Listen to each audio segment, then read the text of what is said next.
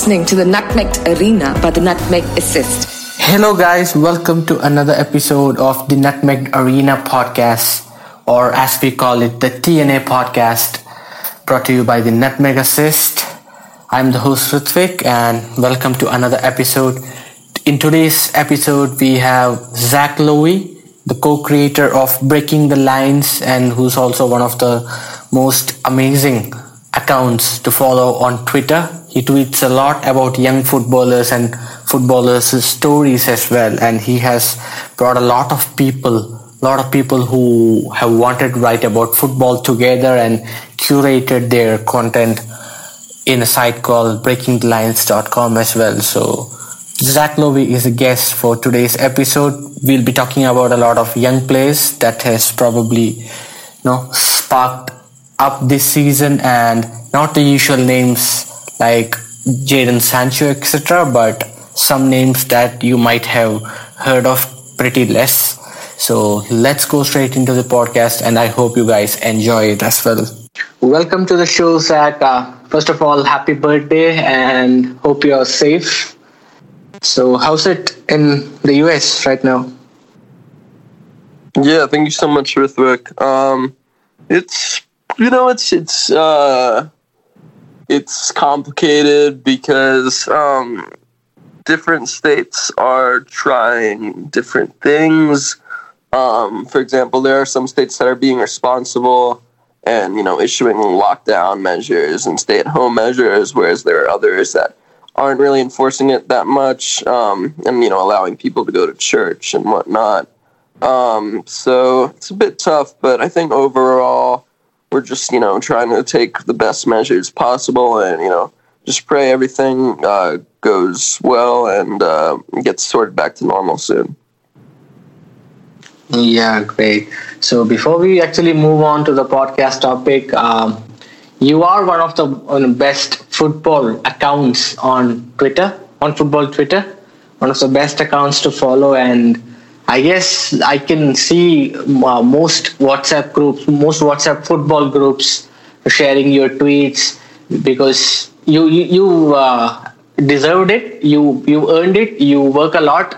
Because that is to be seen in all your threads, long analysis threads and stuff like that. But it all started from you playing FIFA, if I'm not wrong, right?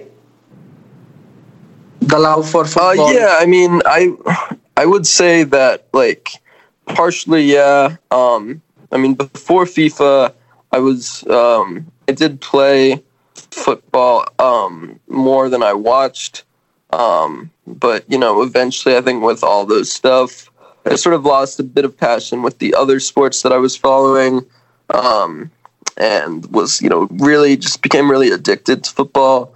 So I would say it was definitely a bit of FIFA, but also probably more so just playing the sport, that, made me want to watch it and made me get into it. And yeah, I mean, to this day, I still love, there's really, not much that I love more than just, kicking the ball around with a friend, shooting penalties or, just playing a five-a-side game. That's kind of I think that's probably how most people in the world get interested in football it's by playing it. Yeah, absolutely. So let's get on to the podcast now. So we'll be discussing about although we can't cover it extensively because I know you have a lot to talk about, but since the time is limited, we'll cover most young players or the most under 23 or young footballers who really impressed this season and probably last season as well, who's just jumped into the scene and kind of impressing the whole world. We'll probably keep aside Mbappe because a lot of people have already talked about him, and we all know that although he's really young, he falls into the young player category. He is probably, I'd say, the rival to Messi and Ronaldo's throne in the near future. So I don't think Mbappe needs to be discussed today, but we still have a lot of other players Especially for people who follow your threads, they might have got to hear a lot of names as well.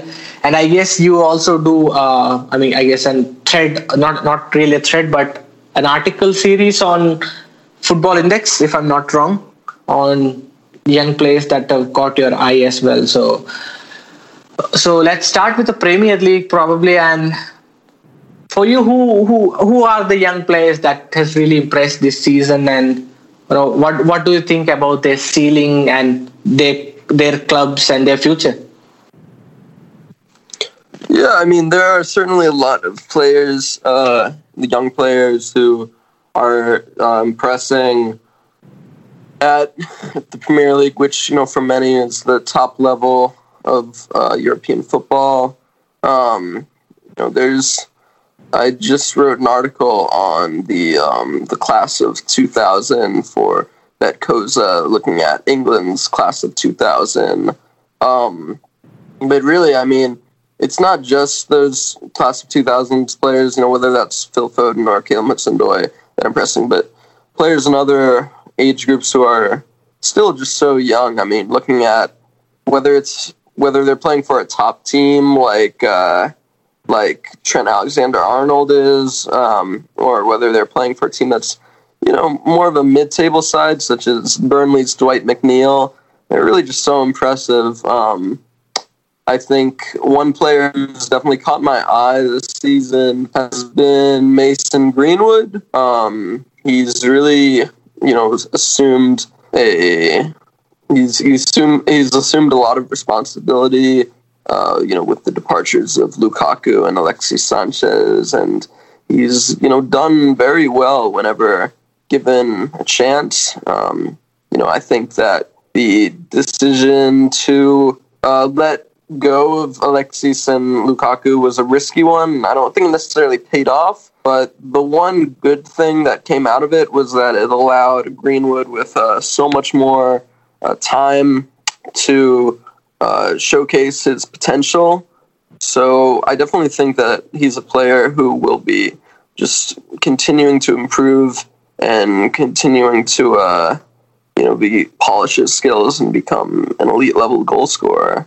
Apart from Greenwood, just so many off the top of my head. Bukayo Saka on Arsenal has done really well, whether played on the wing or in a wing-back role. I think he might. I can envision him having playing at wing-back or left-back for Arteta, just because of his unique qualities. So he's definitely a player who had less hype going into the season than Greenwood, but he's done incredibly well.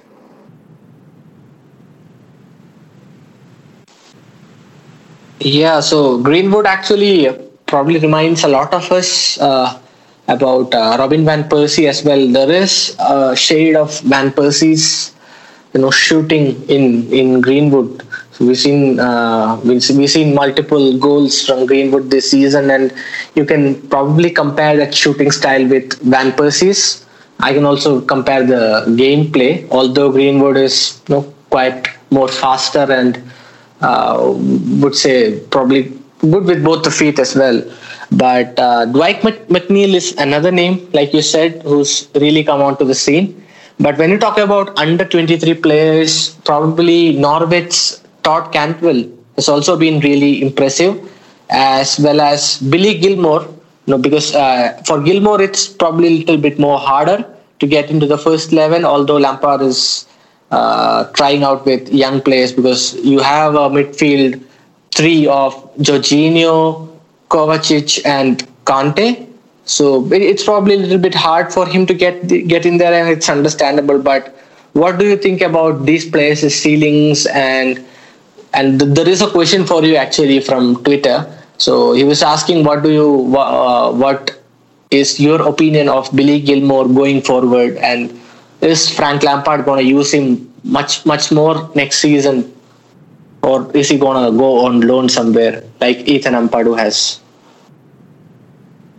Yeah, I mean, I don't think he will go out on loan. Time will tell, obviously, but when you look at it, you've got a player who is, already impressing against likes of Everton and Liverpool. There were rumors that he could have gone on loan, that he was going to go out on loan this summer after doing well in preseason, but Lampard decided to keep him and work with him. So, I suppose there's a chance of going out on a championship loan, but I just think that, with Gilmour's case, it'd probably make more sense for him to stay, especially given the fact that Ampadu hasn't really played much at Leipzig and so hasn't really proven worthy of a first-team spot more than Gilmour has. But, he's a delightful player to watch. One of the biggest concerns going in was his size and his height. I believe he's like 5'6", so certainly one of the smaller players. But as we saw in the match against Liverpool and the match against Everton, he wasn't just instrumental in building the play and knitting together passes. He was also being breaking up plays and positioning himself well to intercept passes. So I definitely think there's a lot of reason to be optimistic for Gilmour. I think that,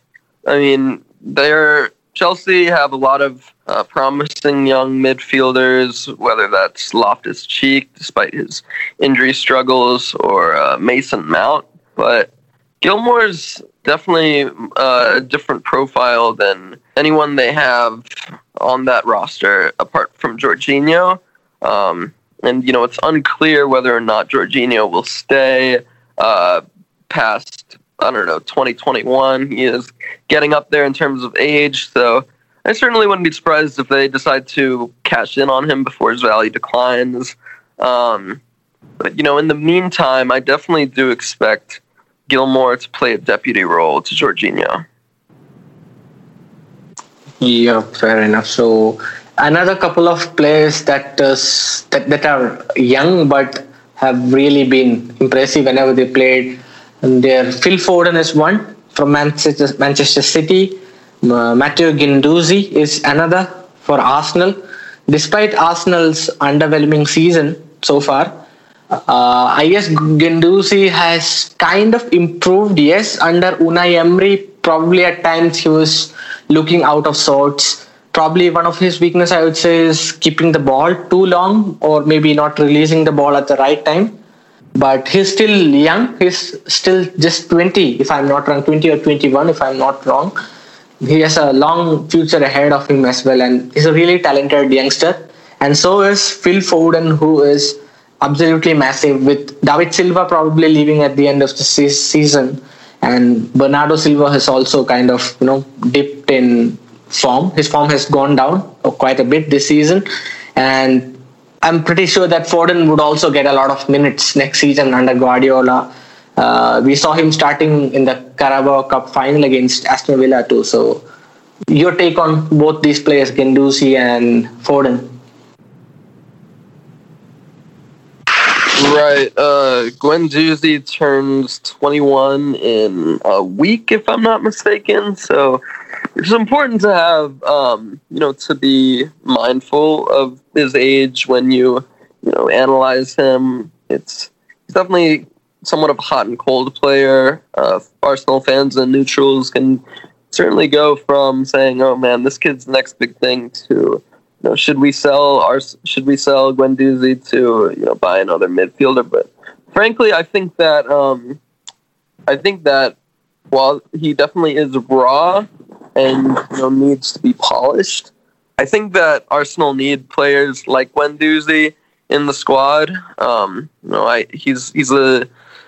He's got a lot of signs of being a leader, and I wouldn't be surprised if if he wears the armband for them one day. I mean, in order to do so, I think that he definitely needs to improve on his discipline. I mean, there are just some times, especially late in the game, where he'll make just really immature fouls, and pick up the booking.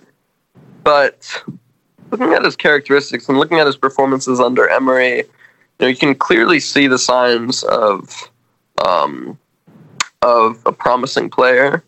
One thing that really caught my eye whenever I was seeing him under Emery is how sometimes Arsenal would blow a lead, or they'd go behind, or they would the other team would equalize, and Guendouzi would really just step up and become a leader and winning the ball back and pushing forward and just really never stopping his runs until the last whistle. I think that mental fortitude and that resilience is something that any coach can admire in a player. But with that being said, you have seen over the past few months how he still needs to be polished. I think that playing in a more chaotic system, such as that of Unai Emery's, as opposed to playing in a more organized, possession-based system, such as that of Arteta's, definitely exposed some of his flaws. But these flaws are improvable. He's not an injury-prone player. He's not a player who who doesn't have any technique. There are certainly some weaknesses in his game, but they're weaknesses that can be improved on and fixed. So I think that he's definitely a promising player to keep in mind. Yeah, absolutely. So probably that is one. That those two are another couple of names. But do you have anyone else from the Premier League in mind that you feel that people should be looking out for?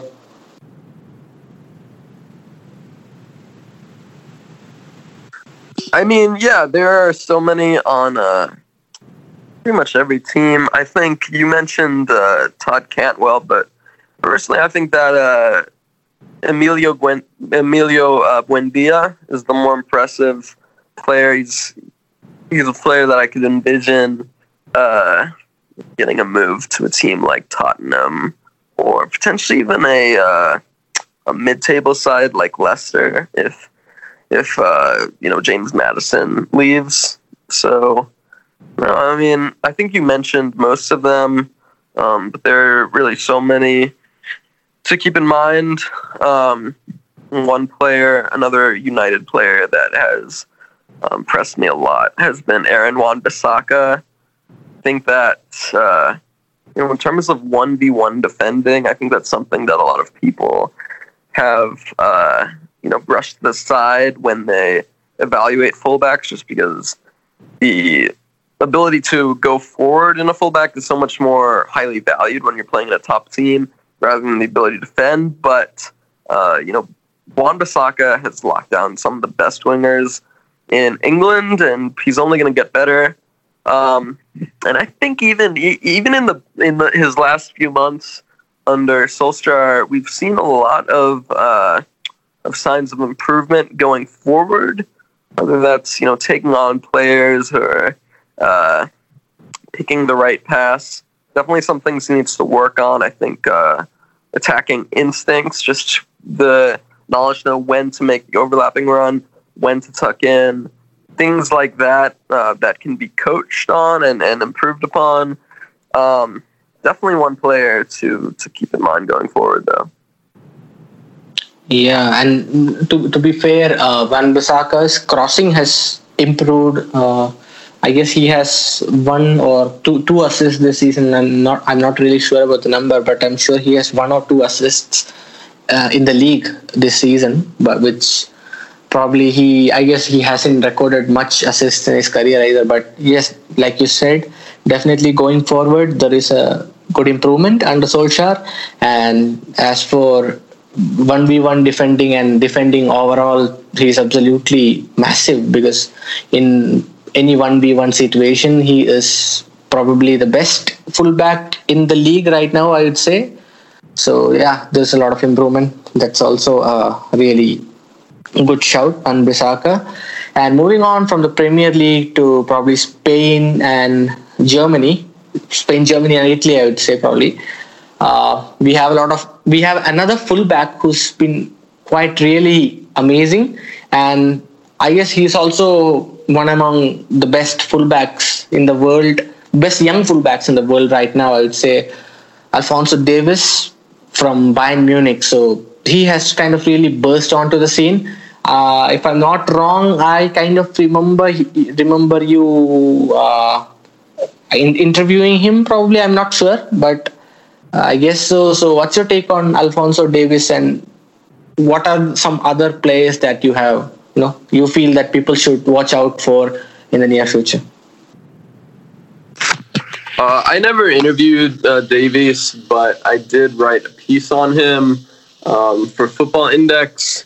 And I mean, he's an incredible player. One of the things was, looking at his progress in MLS. He was playing for one of the worst teams in the league, in the Vancouver Whitecaps, which almost always finished in the bottom spots. But he did very well for them as a winger. And so, I think that a lot of people, despite his impressive performances, a lot of people were certainly surprised when he made the move to Bayern Munich, just because of the steep jump. But Bayern have definitely made it a point of their transfer strategy as of late to scout in North America, whether that's bringing in Chris Richards from FC Dallas to their academy side, or bringing in Davies. They've definitely made it a point of their transfer strategy. So Davies is a very special player in that you don't really know what his future position is. I mean, it's his natural position is certainly on the wing. He's played on either flank, but he's as we've seen in Bayern, he's gained a reputation as one of the best left backs in Europe this season. He was kind of thrown into the deep end by Hansi Flick. Didn't get much playing time under Niko Kovac, but he was given a starting spot under Flick due to the various injuries that Bayern were forced to cope with, whether that was Lucas Hernandez or Niklas Süle.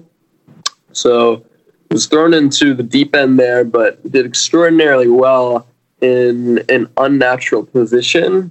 Although I believe that he played at fullback like when he was 13 or something, playing for one of the youth teams in Edmonton. I'm not sure, but I think that he was played in fullback before moving on to winger. So he's really he's the leader of this Canada team, which has got a lot of very impressive young talents. Looking at Jonathan David from Ghent is one, Stefan Eustáquio and Cruz Azul is another one.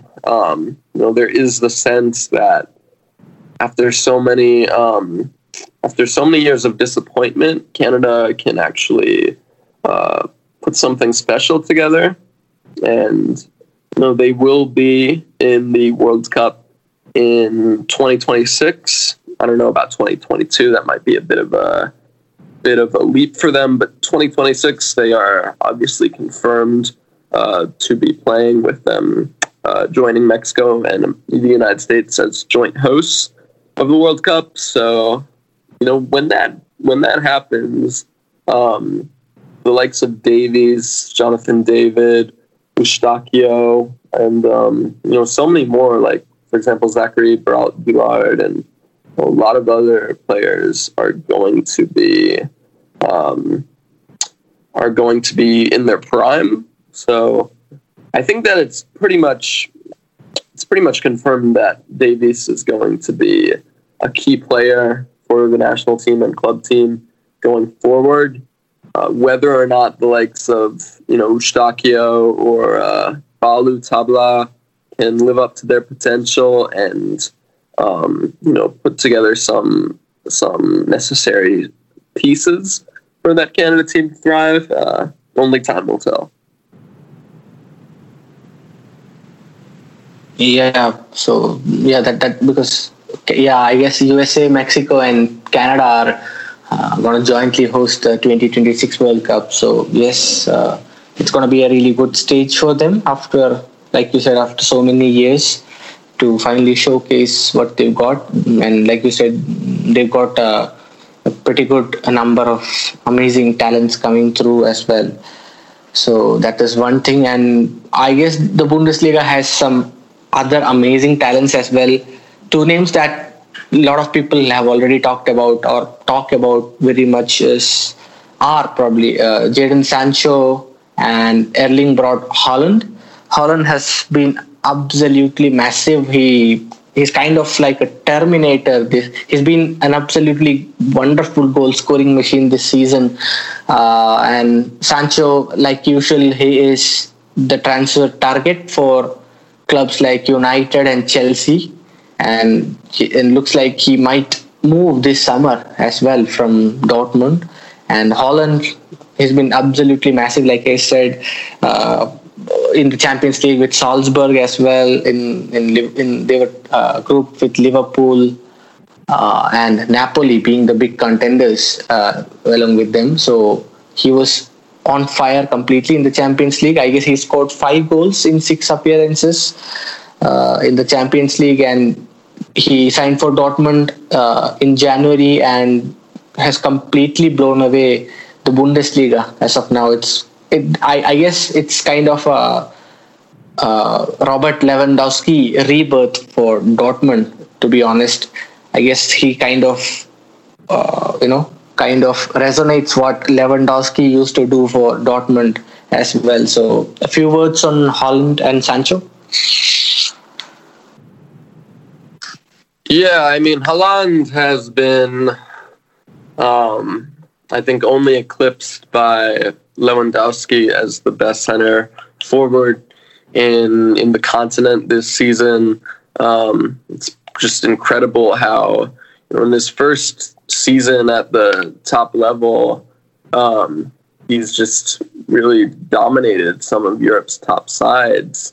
There are certain things that he needs to work on. I think that among them, hold-up play. He needs to improve his, holding the ball up and passing.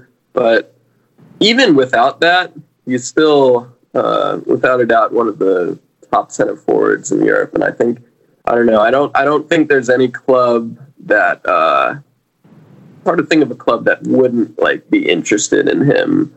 Whether that's, probably not next summer, but I would say maybe the summer of 2021. I think that he'll stay at Dortmund for another season and then make the big move.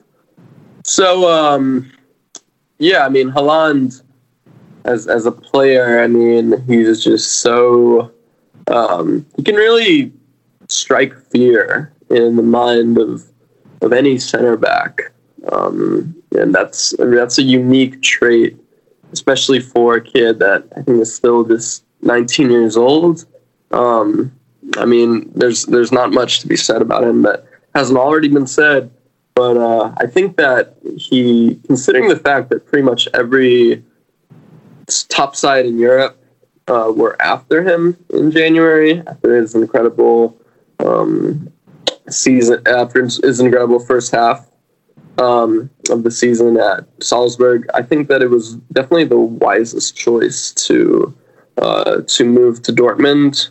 Granted, they were willing to insert a release clause in his contract, which I don't believe United were willing to do. But even looking past that, Dortmund is just a very healthy club for young players to develop at. And you saw that with so many young forwards, whether that be Lewandowski, Ousmane Dembele, or even Jadon Sancho. And of course, Dortmund were in desperate need of a center forward with the likes of Alcacer and Götze not really performing. But Haaland has been just incredible from the very start, And I think that I can't remember the last time a player has really just kind of come out of nowhere and just become, the next big thing. I think that last time I remember seeing a player do that, it was with Mbappe at Monaco. Haaland wasn't completely unknown going into the season. He did score a record amount of goals in a U20 World Cup match this summer against, I think it was Honduras. But the majority of football fans weren't really aware of him, but they certainly are now. I'll say that.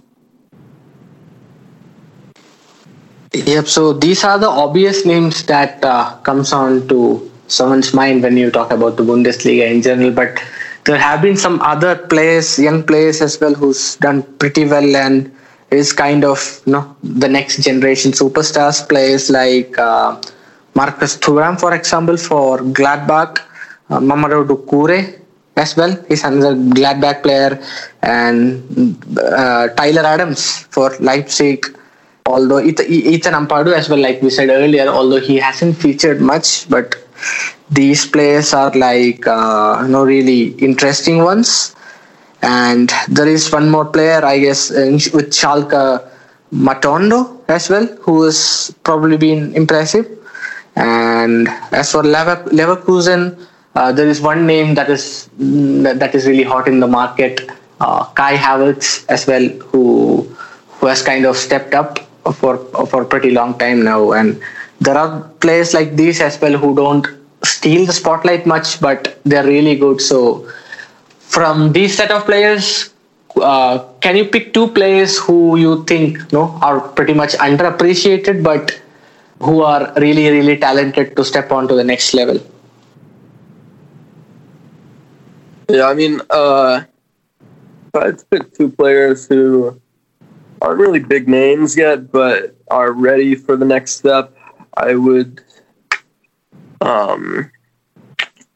It's a tough one, but I guess I would probably say Diogo Leite of Porto and Darwin Núñez of Almeria. Núñez was playing in Uruguay last year, but he was one of the many players, mostly under 23, who arrived at Almeria following their big money takeover. And, after that, they signed an incredible amount of players. I think Almeria were third upon the closure of upon the delay of the season, but Núñez was really playing a key role in that. I mean, he's really a top-notch goal scorer, so incisive as a forward. He's got end product. He's got can stretch the defense with his pace and dribbling.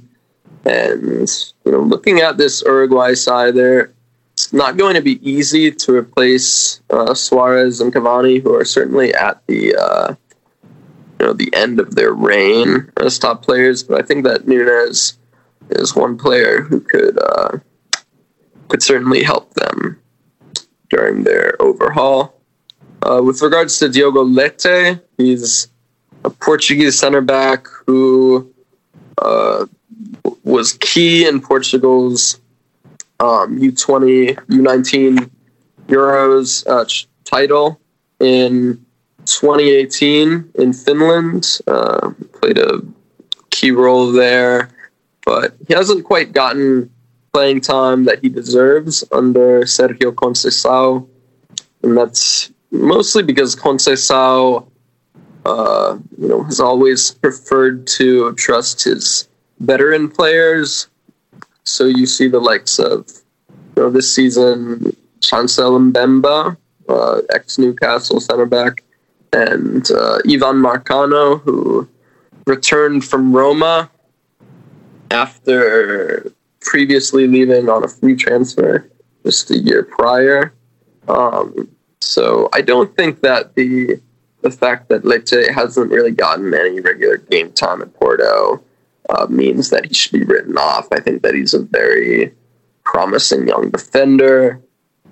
And Portugal are in desperate need of center backs. I mean, Pepe is pretty much at the end of his time, will probably retire within the next year or so. Others such as Jose Font or Bruno Alves certainly don't have much time left either. So as Portugal look to undertake this overhaul, I think that Nates will be one of the center backs expected to step up into a leading role, along with Benfica's Ruben Dias and Ferro, as well as perhaps Olympiacos' Ruben Semedo. But Lecce is a very talented young defender who it's actually rumored that he will leave for Valencia this summer for 20 million euros, which would be a great fee for Porto, considering the fact that they're in an extremely delicate financial situation right now, and they need to sell. They need to sell to keep the pace with Benfica financially. So it would be a good piece of business for them, but I think that it could end up becoming a massive bargain for Valencia if he does go there moving forward. Yep, and another few players that have kind of really stepped up, young players that have kind of really stepped up are Eduardo Camavinga and Boubacar Soumare and Victor Osimhen as well from Lille. And probably one more name that I kind of think of is Maxence Kakere from Lyon as well. So these players have kind of come onto the scene, and I guess these are another 3-4 players that are kind of promising, and the kind of names that we are gonna hear a lot in the news and discussions in the next few years as well. So in terms of France is kind of a big factory of late in producing the best young players, especially the League One. No, not just French internationals, but the League One in general, Ligue 1. So your picks, what would your picks be from Ligue 1, especially the young players, in terms of the young players and players that are less known of? Right, there are a lot of players to keep in mind with regards to Ligue 1. One player who isn't necessarily young, but who could be getting a big move this summer would be Angers' defensive midfielder Baptiste Santamaria. He's 25 years old and has just really been instrumental in anchoring the midfield, winning back possession, and really orchestrating the possession of that team. He's definitely the fulcrum of that midfield. So I think that after being denied a move this previous summer, I think that Angers will probably sell him for around the region of 20-25 million. So for teams that don't want to spend 80 million on Wilfred Ndidi, I think that Santamaria makes a lot of sense and would certainly start for plenty of Premier League sides. Moving past that, Lille have a lot of interesting talents, as usual. I mean, and that's to be expected when you've got Luis Campos as your sporting director. Renato Sanchez is one player who has sort of risen from the ashes. I think a lot of people left him for dead and buried him 6 feet under.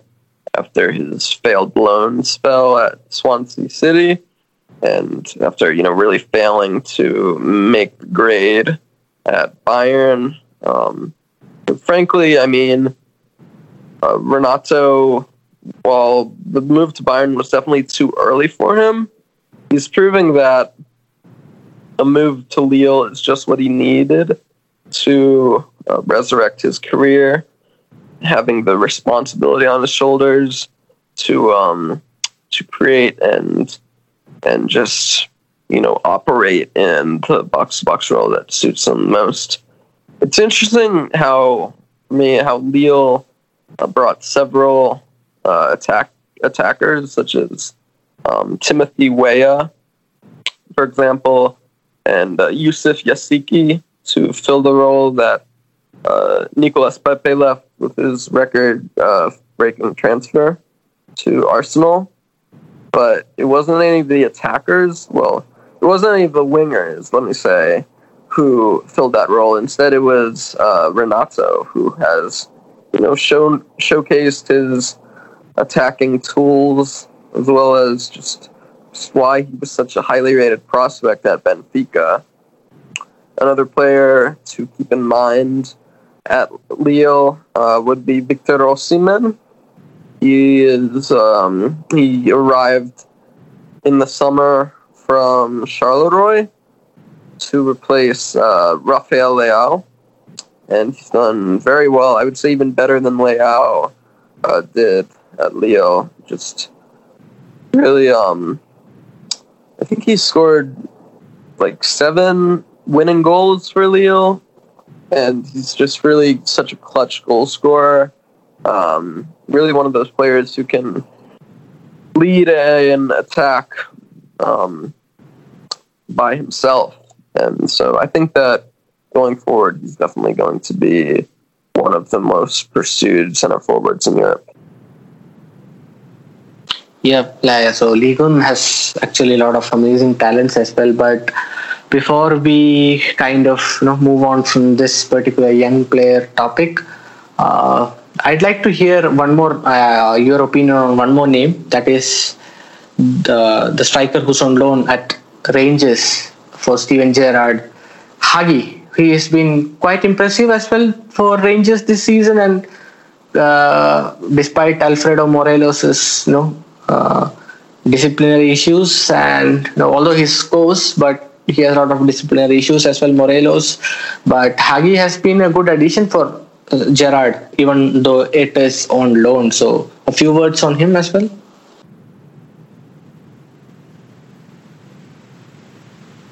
Yeah, Hagi has been certainly an interesting case. He caught, I think, most people's eye during the U21 Euros last summer. And, of course, a lot of people had known about him due to his name, as being the son of George Hagi, as well as making the move to, as well as playing for Fiorentina. But I think that some people thought that moving to Genk was going to be a good move given their excellent reputation as a talent developer. But he was still a bit too raw for that level, so he went on loan to Rangers, and really just been very impressive there. I think looking at his performances and how he's gone from a bench warmer at Genk to starting in the Europa League and scoring. It's not something that should be taken lightly, but I think that obviously it's important to tread lightly, and I'm not sure he's necessarily ready for a Premier League move yet.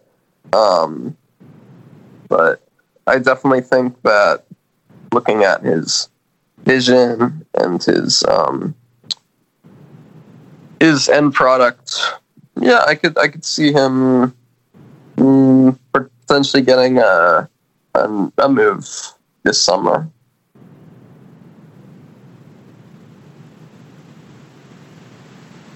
Yes, yes. So yeah, that's probably right as well. I think he's played a good part in Rangers' run. Although they've not been Rangers haven't been really impressive probably in the last 2-3 months before football stopped. Uh, Probably that derailed their title charge as well. But Hagi has been a really good addition for Steven Gerrard's team. So moving on from young players, we were planning to discuss one more topic, although it's probably short. But with the coronavirus situation getting worse, and this is a time when a lot of non-playing football staffs who who work in football clubs kind of find it really really hard.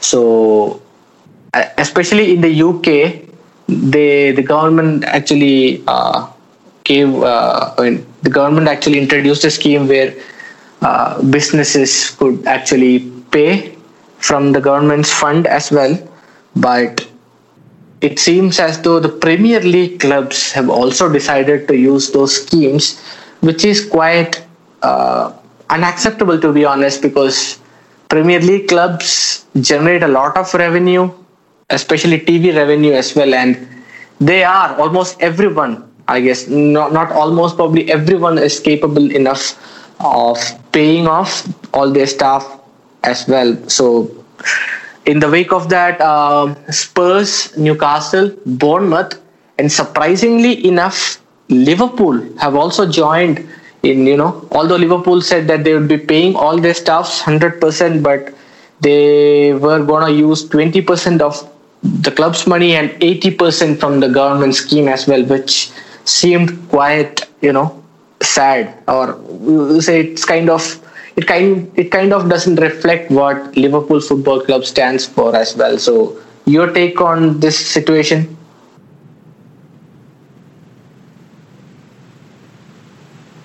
Right. Um,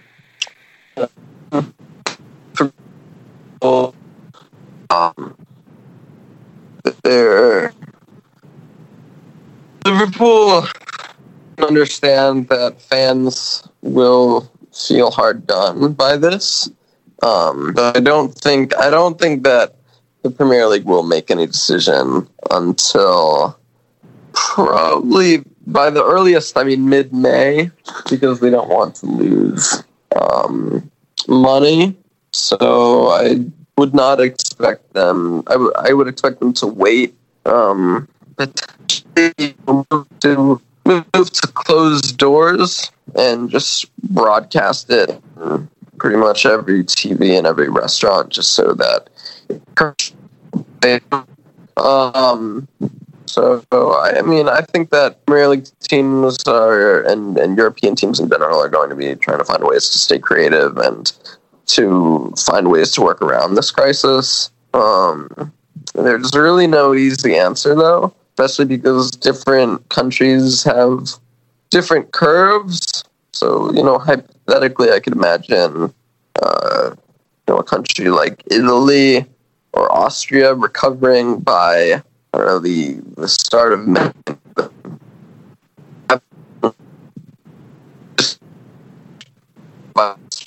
whereas another country such as England or Spain is going to still be, damaged and having a lot of issue maintaining the virus and maintaining the outbreak. So I think that,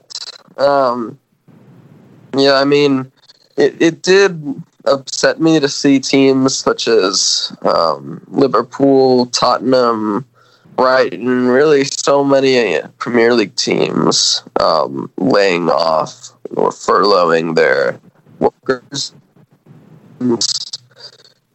Their owners, almost all of them are billionaires. So I think that if you're the owner, if you've got to take a pay cut, or ask your players to take a pay cut, or do both ideally, and make sure that your most vulnerable workers are still earning money that they need to survive during these difficult times. Yeah, just so as we were discussing right now about this particular set of events or clubs deciding to keep their staffs on furlough, looks like I just got a notification from Twitter. So looks like Liverpool have kind of decided to reverse their decision. So there's been an official statement from Peter Moore, the CEO of the club. So they've decided to not use the government's fund, which they should have done in the first place. But looks like fan pressure as well as ex-players, putting in the pressure on the club has probably made them do the right thing. So looks like the decision from Liverpool has been reversed. And yeah, so that probably brings us to the end of the podcast. I know that there's a lot of more things that we could have discussed, but with limited time on the podcast, yes, we have to end here. So thank you so much, Zach, for joining in on the podcast. Once again, wish you a very happy birthday and wish you a really amazing year ahead. So thank you so much for coming on to the podcast. Thank you so much for having me. I appreciate being able to come on and chat football, and I definitely hope to be on again soon. Great, absolutely. We look forward to having you on the podcast again soon as well. So thank you so much, and thank you to all our listeners as well for tuning into this episode. Hope you enjoyed the content, and stay safe, stay home, and thank you.